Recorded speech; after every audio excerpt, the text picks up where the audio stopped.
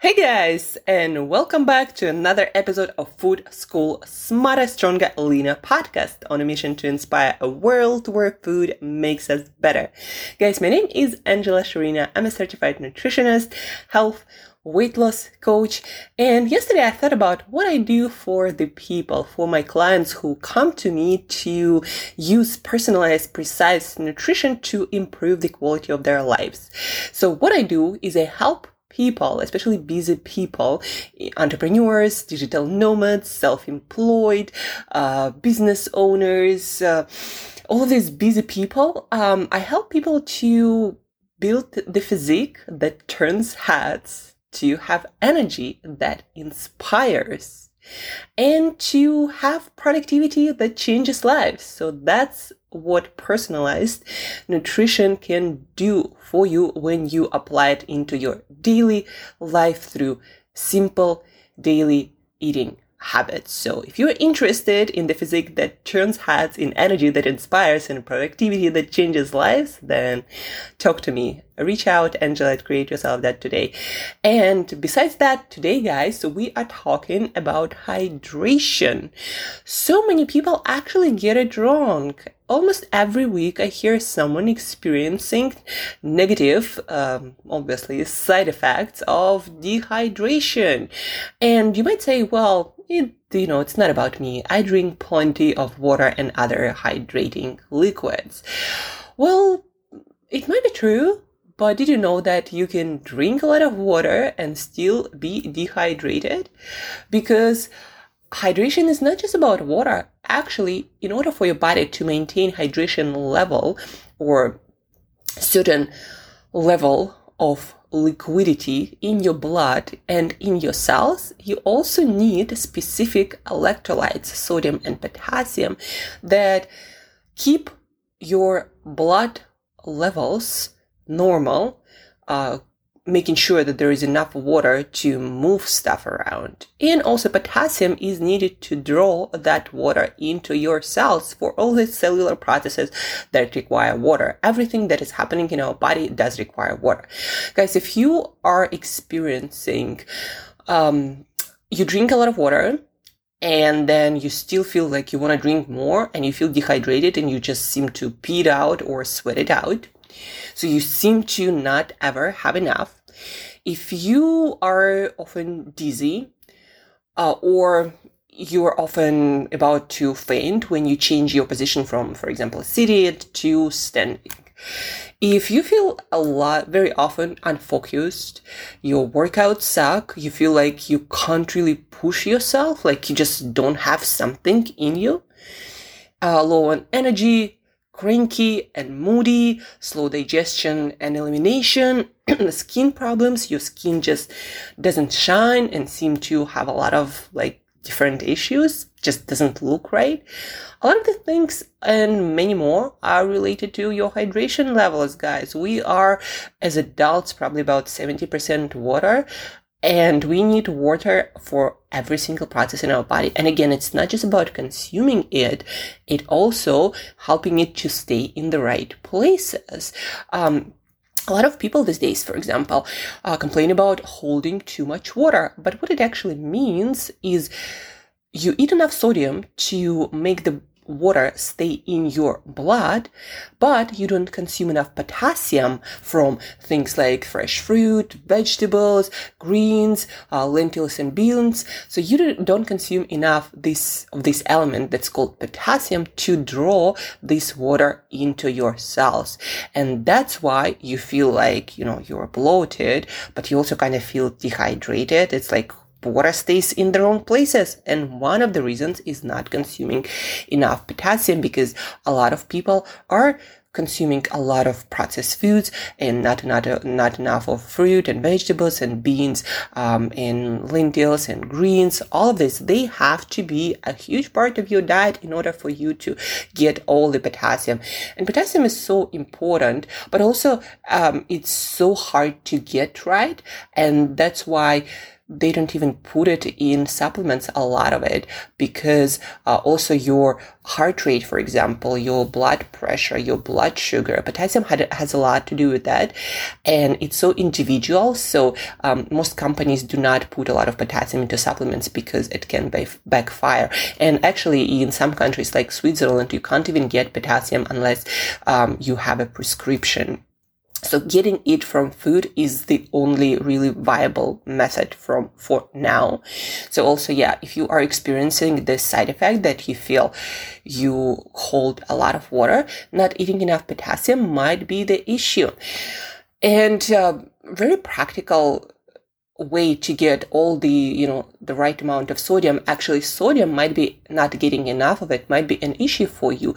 If you are eating a really whole food diet, really clean, what people call it, right? You eat a lot of fresh foods, you cook your meals, you don't eat processed foods with added sodium. So you are very active, maybe you sweat a lot in sauna or doing exercise, or maybe you're in a hot climate, and you might end up not consuming enough sodium because you also hear you gotta eat low sodium, but actually low sodium only is good for people who eat a lot of processed foods, who already have a lot of health problems, especially high blood pressure. So for them, it might be an issue.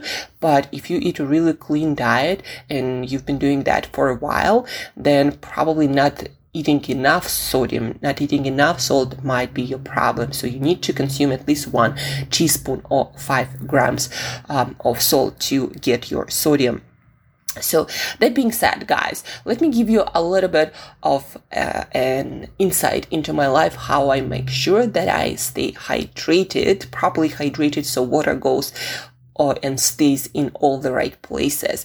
With every half a liter of water I drink, I make sure to consume a big pinch of rock salt. And why rock salt? Because it has bigger particles. You can use any salt, but I find it very convenient to have a few of those, pieces of rock salt. Obviously, they are still quite small, so they are quite convenient to swallow. And I grab a pinch of that rock sea salt, and with every half a liter of water, I do that. And here in Mexico, it's really hot and I sweat much more. And so I consume usually probably about 4 liters of liquids, 3.5 maybe, in teas, and coffee is also included in that. So maybe I drink a couple of liters of water, and then there are all these different liquids. And I eat a lot of fresh fruit, so also a lot of liquid I get from fruit and vegetables, because they are almost 80-90% water. So I consume a big pinch of salt with every half a liter of water. And another thing I do is I add a lot of salt into my food when I cook. And I usually eat every other day some canned seafood like sardines or tuna, so there is some sodium there, unless it says no salt added, right? If you eat something like salted nuts, you might be getting sodium there. But my routine, and it seems to be working, again, it's very individual. So you need to kind of go by feeling that, you drink enough water and you don't hold any water. So if you squeeze some part of your body, or if you wear socks, when you take them off, there is no really obvious line. That means that you have good level of hydration, that water doesn't stay in your blood, but also goes into your cells. So anyhow, my routine is big pinch of salt with every half a liter of water. Try it, see how it works for you.